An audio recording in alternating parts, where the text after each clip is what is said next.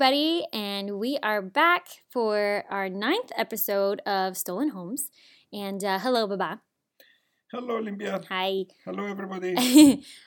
So we're going to get right into it. Today we're going to talk about the visit that Baba had going to Turkey, actually, in 2001. Yep. May of 2001. Yeah, and we're going to talk about that and kind of that experience of going to Turkey, knowing that we were in Cyprus. We were living in Cyprus at the time, and how Yaya felt too is a big thing because I think she was not ready for that. Anyway, so we're going to jump right in. So, Baba, tell us how you got to Turkey and why. I was invited by a friend, a professor from Canada, who is at the.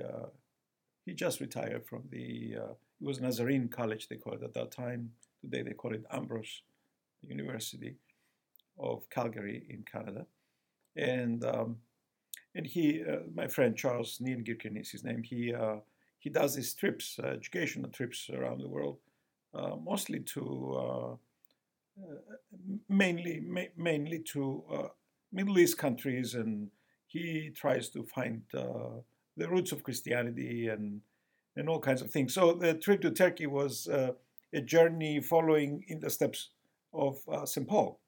Oh, okay. Starting in Antioch, and then going through the entire, most of the places, all the places that St. Paul went to, and many places that he sent letters to, the 7 churches of the Book of Revelation, Patmos, and then we ended up north into Constantinople, and visited the Hagia Sophia, took a boat ride on the Bosporus, etc., etc. It was very, very one of the most amazing trips I took. How long was that trip, though? 17 days. Oh, wow. Okay. 17 days, yeah. It was the longest I was away from the family, so yeah, that was a long trip. Yeah. Yeah, and this was in 2001. We were still living in Cyprus. It was right before we left. Yeah. It was in May before we left. We left in July, but this was in May. So it was a very, very good trip in so many different ways, and it was good for me in so many different ways, emotionally, spiritually, and academically too, and visiting those amazing places. The thing that I verified or realized at some point in a very big way was how Greek Turkey is. Okay, Turkey is what is Turkey today used to be called Megali Hellas, the Greater Greece. I didn't know that. Because there were hundreds of colonies of the Greeks along the coast and in the inland too. There were Greek-speaking Greek colonies from before Alexander the Great. And Alexander the Great went through that and kind of subjugated everybody, told everybody to be under himself. And we went to one of the cities that refused to accept his rule as the emperor, as a great king, which, of course, everything is in ruins today. Yeah. And of course, everywhere, then all of that land became Christian. So there are ancient ruins side by side with Christian churches, ruins of Christian churches today. Wow. And in some places, like the more recently destroyed cities where Greek-speaking Christians were living, primarily the coast, where they were expelled in 1922. Okay. Those still have the names of the Greek people on the homes, and the churches are destroyed, of course. Yeah. And it was a very moving time for me. It was really emotional, very emotional, and kind of my heart was broken going through. But at the same time, I was faced with the Turkish people. I was encountering them every day. Yeah. And most of the time, they were very kind. I say 99% of the time were very kind and very polite and very hospitable. And in Hierapolis, I remember we arrived at the hotel late in the evening, and they put a table for us. We're about 32 people. And you 35 were people. dressed, you're a priest, obviously. You I were was dressed dressed like as a a priest, priest. yeah. Yeah, that whole time, that Yeah. whole trip. Yeah. And the Turkish the chefs came out of the kitchen with Greek flags and Aw. and they put them on my table, next to the Turkish flag that they had. Aw. So it was very interesting in those ways, kind of very, very beautiful encounters with some kind people. But before we went, that was the most interesting thing that happened. Is before we went, that when my mother found out that I was planning to take this trip, Yeah. she was very upset. She was scared. Yeah. She says, "No, they're gonna kill you. You're gonna die." Yeah. She really thought they were going to hurt you. Yeah, yeah. Yeah. And I was very concerned too, because I wanted to make sure that they will accept a Greek priest, a Greek-looking priest, Exactly. that they haven't seen probably, because there are some places like Constantinople, for example. For a long time, the Turkish government forbade the priests to wear their cassocks and look like priests. Mm. Okay, and they forbade all of the religious leaders to do that. Okay. Okay, including the Muslims. So this is Ataturk's laws that of making the Turkish society secular, and in forbidding one, he had to forbid all of them. So he kind of removed the rights from clergy to wear clergy clothing in public. So my mother was very concerned, and I checked with the agency. I asked the university to check with the agency that was hosting us and taking us around if that would be a problem, and they guaranteed for me that there would be no problem. There was always a Turkish guide with us, and our plan was, our itinerary was kind of officially approved by the authorities. I don't know exactly what it was necessary, but it was and so I was comfortable at that point that there was no danger, but my mother was very scared. So then I had to go get permission from the Archbishop at the time, Archbishop Chrysostomos I, to get permission to leave. To leave Cyprus so you could go, right? Yeah. And take permission to be absent. And he looked at me and he says, "Turkey? What are you going to do in Turkey?" So I explained to him the trip, and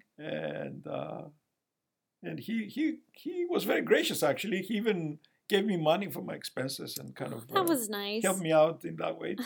And then he says, "Okay, one thing, it's okay for you to go, but you have to wear your galimafki, the priestly hat, everywhere you go." Okay. And I said, "Okay." So I had my galimafki with Deal. me. I wore it most of the time, not every day, but I wore it most of the time. I had it in the bus with me all the time. Oh. It was very interesting. Yeah.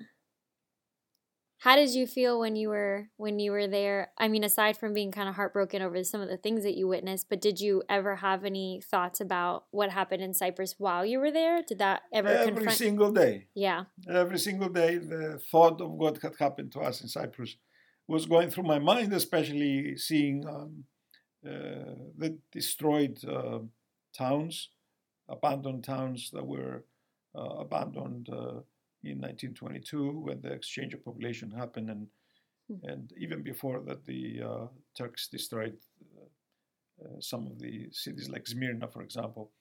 I went up to the castle of Smyrna during that visit, and my heart cried, and Charles asked me to sing the song of Smyrna Mana Gegede.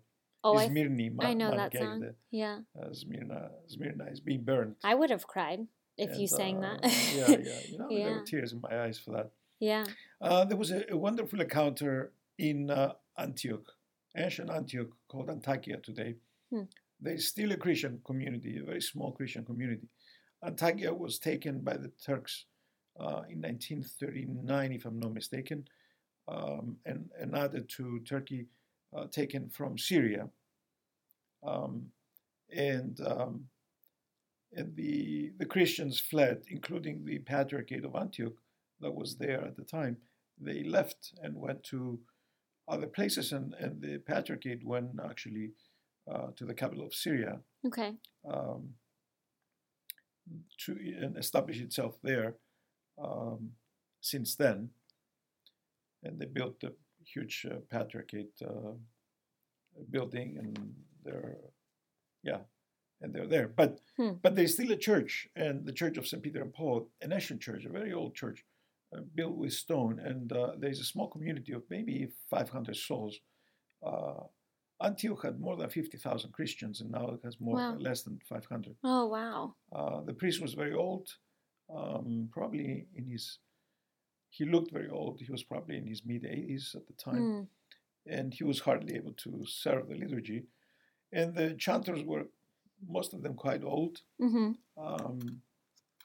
But the interesting thing for me in Antioch, I was there for a Sunday morning liturgy on the Sunday of Thomas, and it was the Eastern period, Easter period, the celebration of Pascha, Sunday of Thomas, right after Pascha, and they were singing the hymns of Pascha during the Orthros, and they knew them in Greek.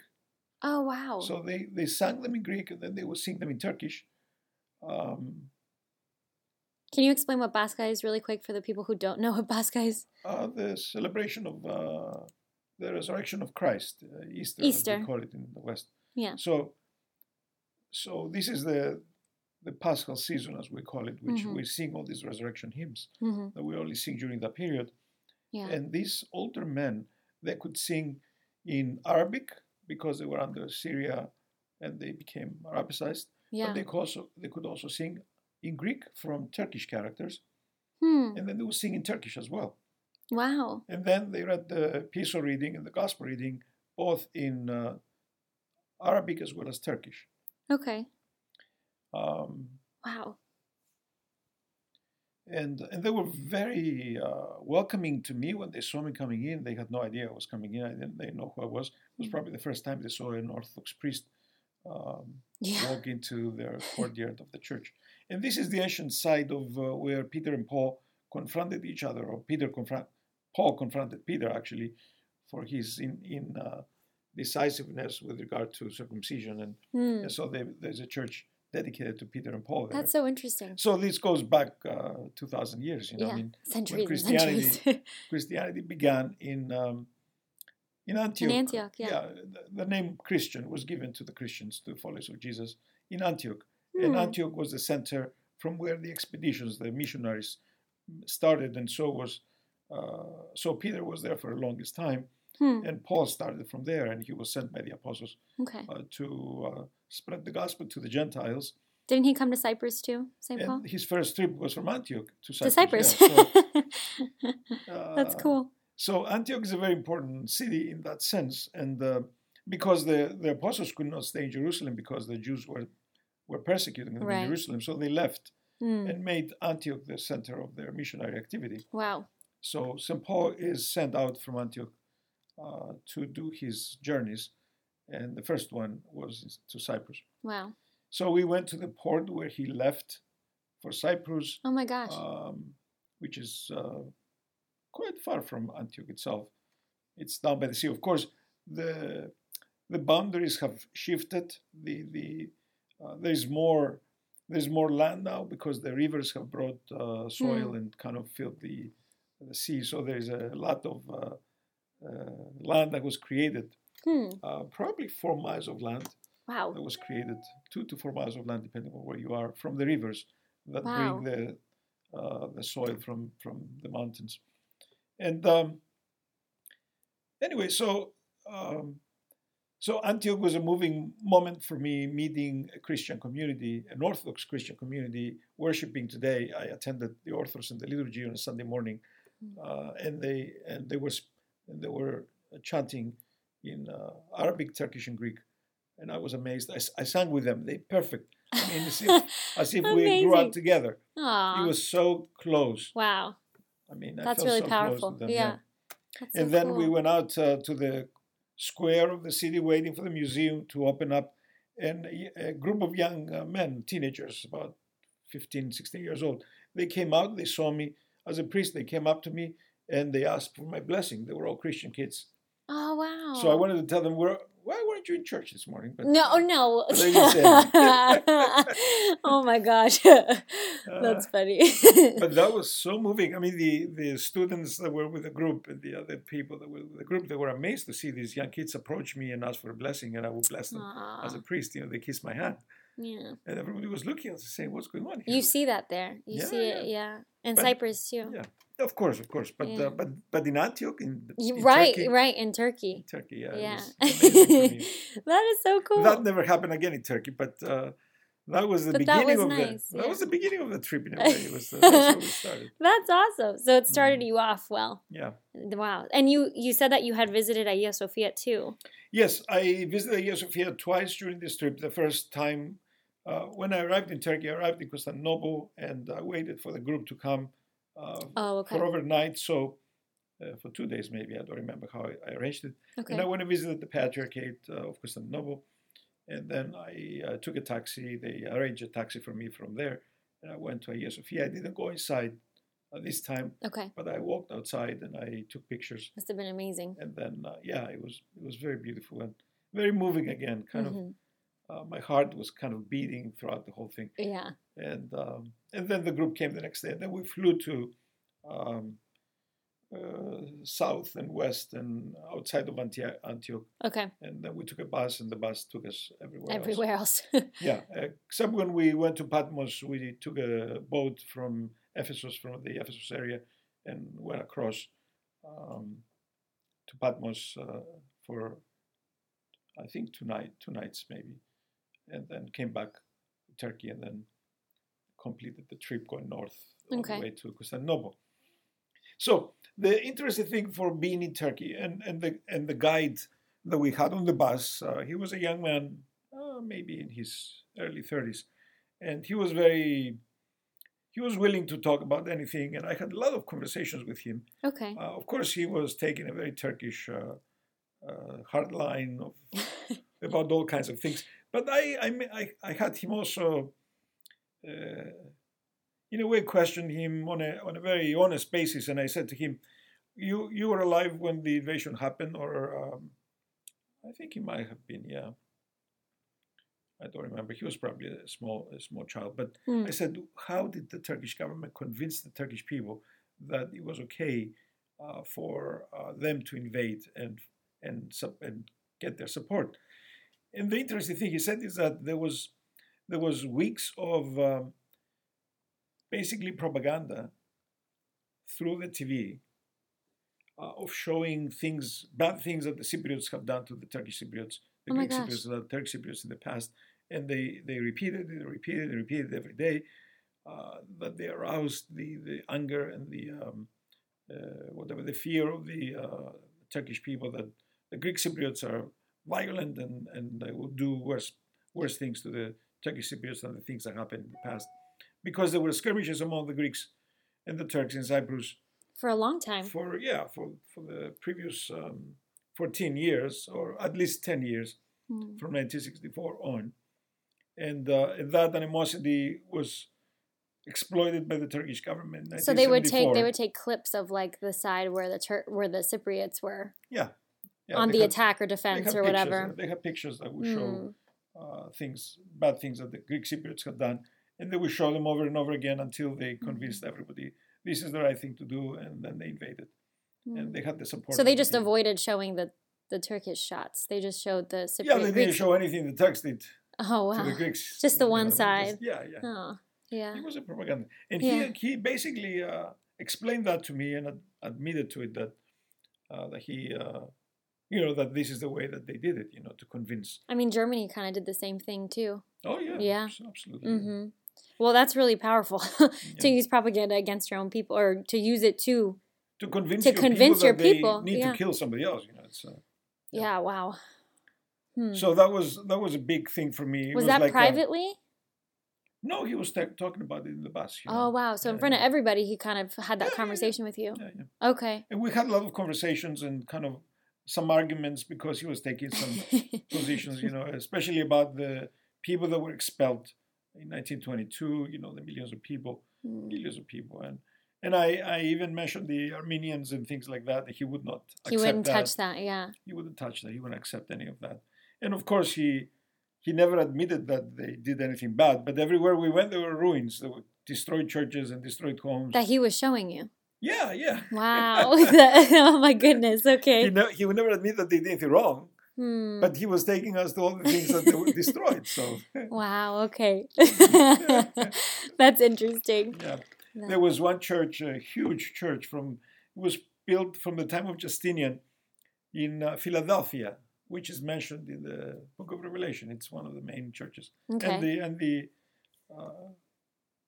It's the Book of Revelation. Yeah, I might mention the Book of Acts as well. Anyway, so we went to that, and the only thing left, in the entire town, the only Christian thing that we saw was this huge cathedral built with stone. Okay.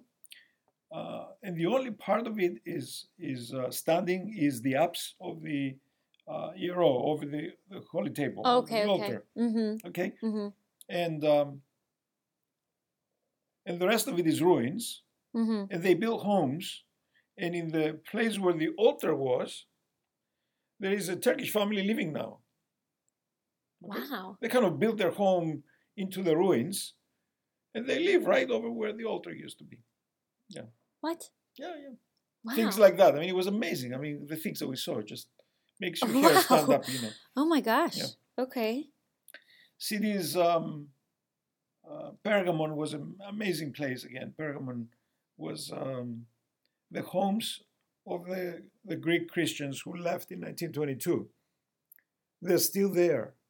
The church has collapsed, and there is an older church also collapsed, which is from the time of Justinian again, a beautiful cathedral. Only the apse is left. And Patriarch Bartholomew had recently done a liturgy in the ruins. Okay. Wow. Yeah. And but the neighborhood where the Christians used to live, it was a totally Christian city, actually. There were hardly any Turks. But they expelled them all, and we walked through the streets, and the names of the people who own these homes are still inscribed on the homes. Oh, wow. The full Greek names, in Greek. Oh, my gosh. Wow. Some of the homes were renovated and there are Turkish families living in them. Some of them are still in ruins and nobody's in them. Yeah. But Pergamon was a moving experience too because of the ancient history with the Temple of Asclepios and the Acropolis of Pergamon, it was basically taken by the Germans and brought and placed in a museum in Germany. Wow.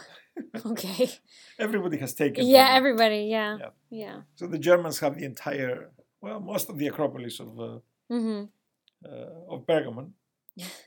And I learned a lot. I learned a lot about ancient Greek history. I learned a lot about Christianity. In the process, we went to all kinds of places.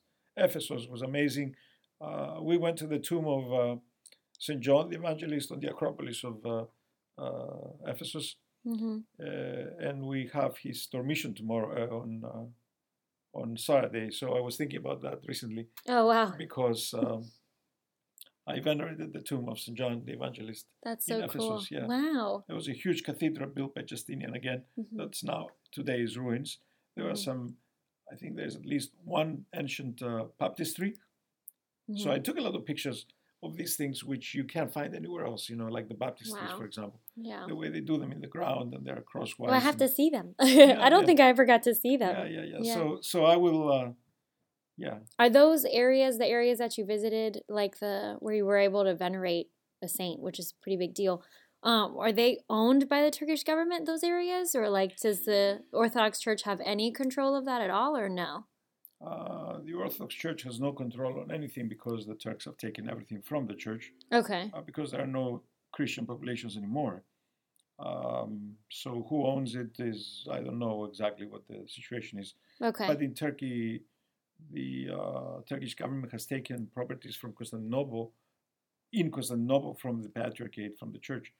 They have taken 80% of their property in the last 50, 60 years. They've ripped them off completely. They have this law that you if you have a piece of property and you don't preserve it, okay, the government takes it.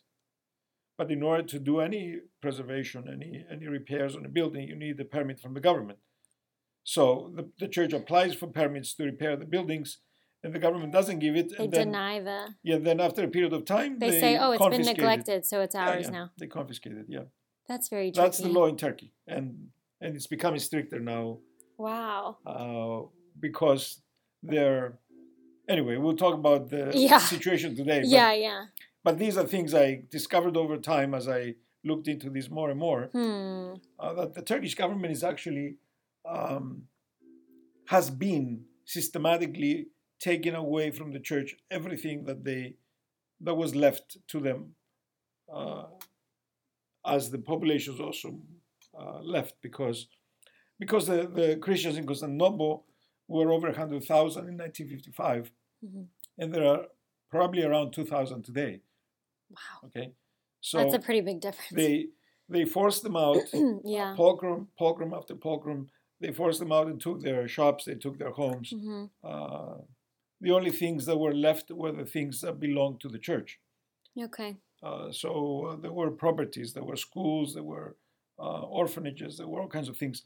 And the Turkish government keeps taking them away systematically, using this law of repairing and lack of repairs or neglect, which they are basically faking it, in a way. They're kind of tricking them to. Yeah. And they confiscate their property. So that's another. So they have been condemned by the European Court about this because the archons in America have filed lawsuits with the European Court against Turkey about these confiscated properties. And the court found out that they had proof that the properties were taken away illegally. Wow. In a way, by tricking them this way. And the Turkish government has been condemned and asked to give back the properties. This was like 4 or 5 years ago. Okay. And they have not given anything back I was going to say, I don't think anything has changed since then. Yeah, because they really have no reason to listen to the court. Nothing can happen to them. The court cannot send the police and force them to do anything. The European Court has no power unless the government of that country wants to abide by the rules. But Turkey doesn't care, so they're not going to abide by anything. Interesting. Yeah. Okay. So some things became more clear about the policies of Turkey, but I love the people of Turkey, I have to say. I mean, they were very kind, and wherever you went, I mean, I looked at them and they looked like us. I mean, a lot of them. I mean, I saw somebody in a restaurant at some point because I said, "This looks like my brother." He looked so much like Theo Theodore. Yeah. Wow. And other places too. I mean, there were some that looked more like Asian. They had Asian characteristics or those Turkish characteristics with bent noses and things like that. Right. But most of them look like us, and there is good reason for that. I think that the Turkish people are mixed people. They're what they did during the 400 years with the Greeks. They took their children and they took the girls and brought them to the harems. Yeah. And they made them their wives, and they had children with them. They took the boys and made the Janissary force. And when those kids eventually might have gotten married, they had children. They could have married Turkish, ethnically Turkish women, and they had children. So I think that probably half the Turkish people, even more of them, would be half Greek. Yeah. Blood-wise, yeah. race-wise, but DNA-wise. But the people in Greece are not mixed like that. They're more, you go to Peloponnesus and they're 97% Greek. Right. Yeah. So it's the mixture happened in what Turkey is today. In the Turkish area, it is. Because the Muslims would take the girls and marry them and make them Muslims, but the Christians will not take Muslims and make them their wives. Right. Yeah. Well, that's why we probably all look alike. Yeah. So they look like us in so many different ways. I mean, there's some differences and stuff. There's some differences because there's isolation too. But But a lot of them looked like us, and they were very kind everywhere I went. There was nobody who spoke to me in a bad way. That's good. And I always looked like a priest. I was always wearing the priestly clothes. Yeah. And people would probably stare at me, but then they would look away. And, yeah. Nobody like confronted you or said anything to No, you? no, nothing. Okay, good. Yeah, I don't know how it would be today if I went to Turkey. So I that don't may be know. a good That was back in question. 2001, so I don't know what would happen now. But yeah. I may go back someday, so we'll see. Maybe. I would like And to test go. it and see how Right, yeah. Not by yourself though. Not by Go myself. with a group. Yeah. Yeah. Well, it would be very cool to go and to see some of those places if we're still allowed to go see those places if they're still public. I mean, I don't know what's different now compared to 2001, but other than what happened to Hagia Sophia, that was a big thing. But Hagia Sophia was converted to a mosque after being a museum since 1931, 33 or whatever. It was, of course, a mosque between 1453 and 1933. Then it became a museum under Ataturk, who wanted to use it as a heritage site, and it was declared a World Heritage Site protected by the World Organization. And of course, they supplied Turkey with lots of money to fix it and repair it and preserve it. And now they turned into mosque. So and they also turned into mosque another church that was a museum since that time, the Church of Hora, dedicated to Christ. Where is that one? That's in Constantinople as well. Okay. And they're turning other places, churches in other places, into mosques that were not being used as mosques since I didn't know that. Since the 1930s. So it's a government plan and the government policy to do this now that the current president Erdogan is applying and challenging everybody and challenging the world and challenging Greece and challenging Cyprus and challenging the United States and the European Union. He's challenging everybody. So I'm not sure where this will end, but if it will end, I don't know. Yeah, we'll see. I suspect that if he continues like this is like a road to destruction for him and for the country, for his country. So I don't want to go into prophecies now. There are plenty of prophecies about the destruction of Turkey at some point, but I'm not going to go into that. No. Because I don't know. We don't sure. really know. Yeah. Well, but you did get to see Hagia Sophia at that time. I got to get into Hagia Sophia. We spent several hours. I brought a lot of pictures back. And it was a museum at that time, yes? It was a museum at the time, yeah. And I paid $17 to get in. Really? $17. Well, I guess because it was a museum, they could charge somebody to go in. They generate a lot of money from it. So I'm not sure what. Interesting. Yeah, what they're doing by turning to mosque. I don't think they are charging anything for visitors if they want to. But it is a mosque where Muslims can worship now. Yeah. Right, yeah. That's interesting. I don't know. So we'll see what happens. Yeah. So when you came back to Cyprus after you visited Turkey, unless you have another specific story from Turkey, but when you came back and visited, how was it to come back to Cyprus and talk to Yaya? What did you tell Yaya? Because she was scared you were going to be hurt. But yeah. Well, I mean, I think the most difficult part was that for a few days I could not call from where I was because I was in remote places. I even had my cell phone from Cyprus with me, and I tried to call directly. And you couldn't? I could get a signal actually from Cyprus because Cyprus is only 40 miles away. Wow, but and I tried to call a couple of times and I couldn't sustain the signal. So it failed. Wow. So finally, when I was able to call, I told them I was safe, I was good. Yeah. So they were not worried about too much, but I think my mother was praying all along 17 days for my safety, and maybe that helped a lot in the way things developed. So maybe. Wow. So did you find any peace or anything through that process, or do you think that came on later in your life, or how was it processing that? Because now you went to both countries. You're in Cyprus and you went to Turkey. So you were faced with a lot. Yeah. At this point, 2001, I had not crossed the border into the Turkish-occupied part of Cyprus yet. So it was, the experience was very raw and the feelings were very raw with respect to what happened to Cyprus. And I think that it was a process for me to be with Turks, knowing what they had done to us. And in that process, I was able to kind of reason out this as the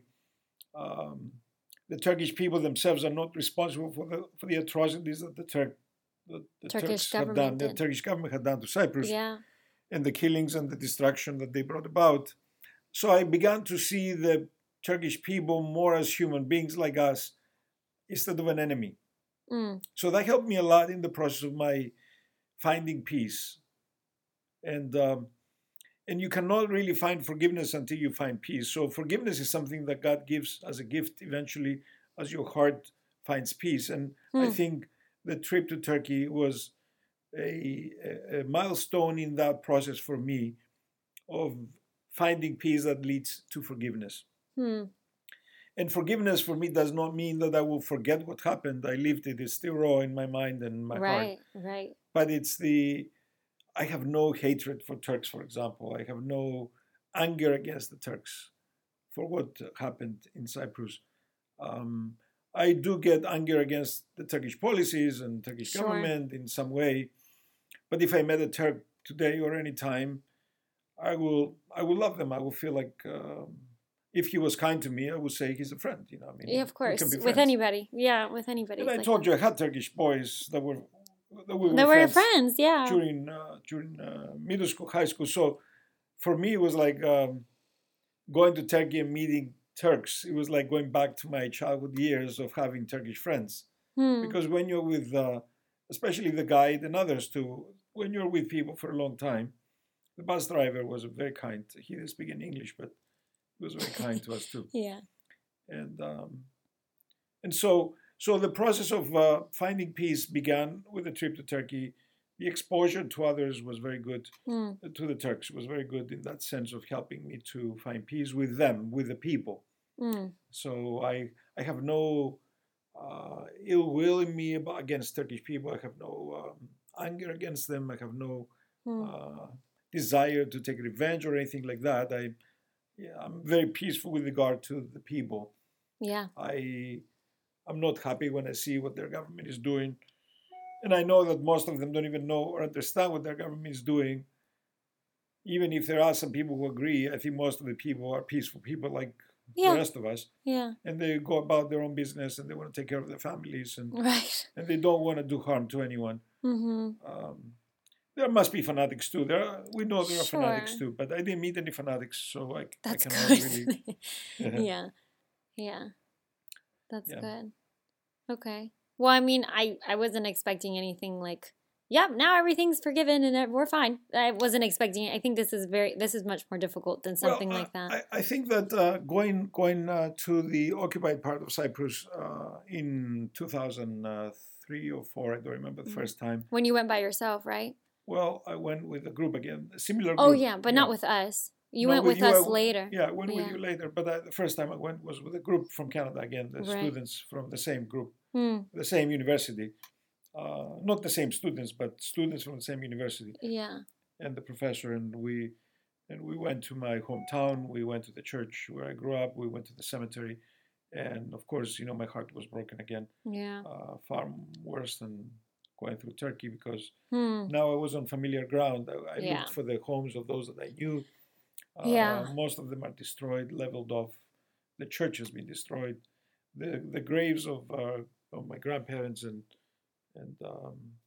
others that I knew were smashed and the marble pieces were thrown into a pile with the marble crosses. So that really was heartbreaking for me. And but again, we had a Turkish Cypriot guide who was very kind and he was a very calming presence. Aww. And he kind of cried with us in a way when we looked at all of that. They suffered too. Yeah, and the Turkish Cypriots suffered from all of this too. And they were not approving. They're not approving of any of the destruction and any of the hatred that was shown by whoever shown the hatred. And so over time, going through Turkey, coming back, going and visiting, and finding, finding or seeing in person, touching the rocks and touching the things that were destroyed, in a way brought me into the reality of what really happened and help me to come to peace with what happened. Hmm. I am not putting it behind me. This is always going to be in my mind. Yeah. But I think in my heart, I again concluded one more time that whoever does things like that is a dehumanized person who brings destruction and kills and does harm. Yeah. And that um, may God have mercy on them and may God forgive them, because I don't even know where to start. Yeah. Yeah. Yeah. But I have found more peace with this, in the sense of not wanting to take revenge, not to, like, soon after we left, I want to go back and fight them and do whatever. I don't have any of that. Soon after we left, anymore. what do you mean? Soon after we left? In 1974, When it we happened. left our homes. Okay, gotcha. Yeah. Of course. Well, it was fresh then. It was like very fresh then, and But it had just happened. Yeah. I have more peace with that, and I understand that we're in the hands of God. Whatever happens, happens. Somehow God allowed this, which changed our lives. But then again, many of us have come to God through that process. So I think that in the grand scheme of things, in God's providence, even the evil things that happen to us can be turned into good if we turn our hearts to God. So that's the way I look at this, and I find peace in that. Yeah. Yeah. This is kind of a silly question. I know the answer to it, but I wonder if anybody else has the same question. Obviously, when all of that happened in 74 and even later in years, because I've heard this question before, I don't think anything about mental health was ever brought up in your life in the sense of like, you should go to therapy for that or anything like that. You found a lot of comfort in praying and kind of being with your family, and yeah, you did. You didn't, and not that I don't advocate for therapy, obviously, but you didn't go to therapy, and you found peace in a different way. Yes, I never went to therapy. I don't know that anybody in those days understood therapy as we understand today. Yeah. I don't think that there were any people in Cyprus that could actually offer therapy. Yeah. And offer therapy to 200,000 people. refugees. Yeah. Yeah. Nobody even suggested such a thing. Okay. I think I was depressed for a couple of years, the first couple of years after the invasion. I was depressed to a certain level. I saw that, I knew that, I understood that. Okay. I walked around like a zombie the first year, especially on the grounds of the school in Leucosia. And nobody there even asked us, how we're feeling or what was happening to us or whatever. And nobody, I don't think they had the tools or the understanding. Yeah, or the resources to do anything like that. Do anything about it. Yeah. My grades suffered at the English school. My grades suffered during the last 2 years. I was doing my A-levels. I think my grades suffered. I could have gotten A's. I got B's instead. Yeah. So that was a repercussion of the invasion on me, a personal repercussion in that direct way, on my studies and my learning. And after that, I came to the United States. Well, I went into the military, of course, those 2 years, different years. But after that, I came to the United States and I immersed myself in working and studying. And, there was no time to think about anything else. Yeah. I stayed away from demonstrations, political demonstrations against Turkey or anything like that. I just didn't want to even think about it. The way for me to find healing was to kind of stay away from it. And then I was surrendering to God in a way over and over again, because my heart was broken for so many years, and right, but then still is in some way, of course, I'm not fully healed in that way, and I never will be. Because I was going to say I don't think there is a fullness of healing necessarily in this process, but I mean, so it's like during that time there was a lot of avoiding those things so you wouldn't think about it, which is totally normal. But then, I mean, when you went back to Cyprus and you went to Turkey, there was no avoiding. Yes, I confronted it. You confronted it then, and you made the decision to confront it. Yes, really. That's correct. Yeah. Yeah. So that I made the decision to confront it, and that is what helped me to kind of move forward and get past the anger and get past the whatever else emotions may have been, which were more heightened, and kind of find more peace. So if I think of it today, I have more peace about it, about what happened, and I kind of feel the presence of God in everything, even in the adversities that happened. Yeah. Okay? And that's the way I'm looking at it. Mm-hmm. As I said, I will never forget it. It's always in my mind. Of course, yeah. Well, but I don't think about it on a daily basis. I'm, right. only when I'm reminded. And yeah. I think the most difficult thing for me today to look at is what the Turkish government is doing today. Basically reinvading the waters of Cyprus, trying to take away resources that were discovered of to this day, like natural this gas. This is modern. This is happening right now. It's happening right now, and there is an uproar in Europe against them. The Greek government, the Cypriot government, is filing complaints against them. The European Court, in the European Union, in the United Nations, and nobody's listening. So that to me is more concerning today about the aggressive behavior of Turkey. I have more concern about that than anything else. Yeah. Well, obviously you found peace. You're finding peace. I think that's a constant process. But what's happening in current times does not help the situation and doesn't help the way we feel about it. Yeah. And it is upsetting to witness for all of us. I think, obviously, not even just for Cypriots, for Greeks, for people in Europe, it's upsetting. It's upsetting to see what's going on. But the point is to find a way to heal and to go through that process of healing. Yeah. And that's what you're doing and you've been doing. And I think you've done a pretty good job.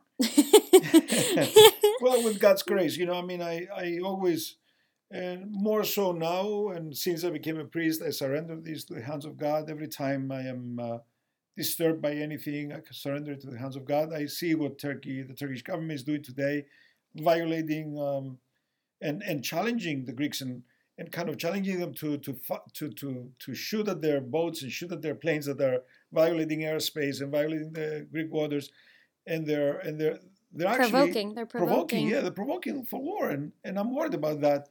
And again, what I do is I surrender it to God and I say, Lord, have mercy on your people, protect us, protect the people that are affected by this, and don't allow this to go any further, because there's something crazy behind wanting war. There's something very crazy and evil. About wanting war, and I agree. And I feel for the people that will be in the middle of that, who will suffer. Crossfire. Yeah. Well, I guess we will end it here. If we feel like doing another episode at any time, we will. So this won't be the total end, but it will be, technically it's the last episode of our season, of our talk about this. But we may come back and discuss things if we feel like it, or if you guys have questions. But thanks for listening, everybody, and hopefully we'll continue this process and you guys keep telling your friends and sharing the story. I think it's really important for people to know what happened and what's happening now, to kind of get away from our own bubble of safety, to kind of know what's happening. And thanks, Ba, for telling us your story. You're welcome, Olympia, and thank you to the people listening to this. Yeah. I don't know what the contribution is exactly, but whatever it is, I would say that for me, in the end, the world is difficult, because there are difficult powers and forces that are functioning in the world which affect us, and we need to turn our lives to God to find the comfort and peace and the strength to get through the difficulties, and that's about it. Yeah. Okay. Well, thanks everybody, and we'll talk to you guys soon. Bye.